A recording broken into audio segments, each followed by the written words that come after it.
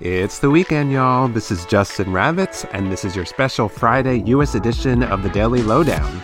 Today, January 12th, marks exactly 1 year since Lisa Marie Presley passed away at age 54.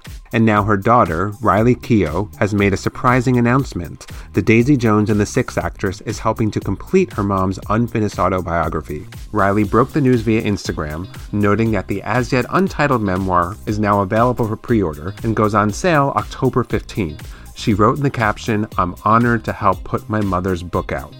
Lisa Marie's most famous ex-husband, the late Michael Jackson, also made headlines today. It's been announced that a biopic about the King of Pop, simply titled Michael, will hit theaters in April 2025. The movie will star the entertainer's nephew, Jafar Jackson, in the title role, and will be helmed by Equalizer director Antoine Fuqua. According to a press release, the flick will be, quote, a riveting and honest portrayal of the brilliant yet complicated man. Production begins January 22nd. You've been hit by a smooth criminal.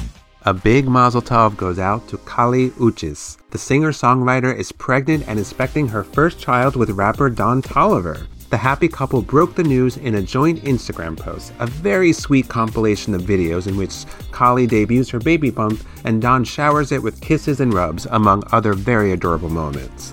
Starting our family, the caption reads, "Don't take too long to get here, little pooks. Mom and Dad can't wait to share our life with you." Aww.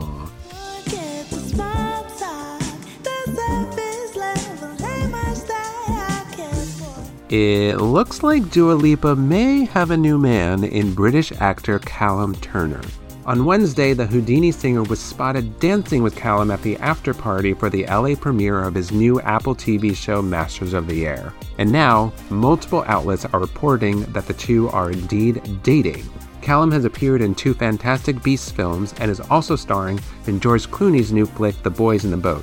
He's previously dated the Crown actress Vanessa Kirby, while Dua famously dated Anwar Hadid, the brother of Gigi and Bella, for several years. Can't wait to see more of this new couple. In case you missed it, Sophie Ellis-Bextor's 2002 song, Murder on the Dance Floor, could very well be this year's Running Up That Hill, featured in the very, very memorable final scene of the movie Saltburn. Murder was a smash everywhere else in the world, but it didn't make a dent here in the States back in the day. As of this week, Sophie has made her debut on America's Billboard Hot 100 singles chart for the very first time in her 2-decade career. "It's glorious, it's magical really," she told Billboard in a new interview, "but it's very hard to process if I'm honest. Enjoy it, Sophie. I've loved this song for over 20 years. Murder on the dance floor, but you better not steal the moves, DJ. Gonna burn this goddamn house right down. And that wraps the Daily Lowdown for today and for the week. For much more, visit our social media channels and HelloMagazine.com.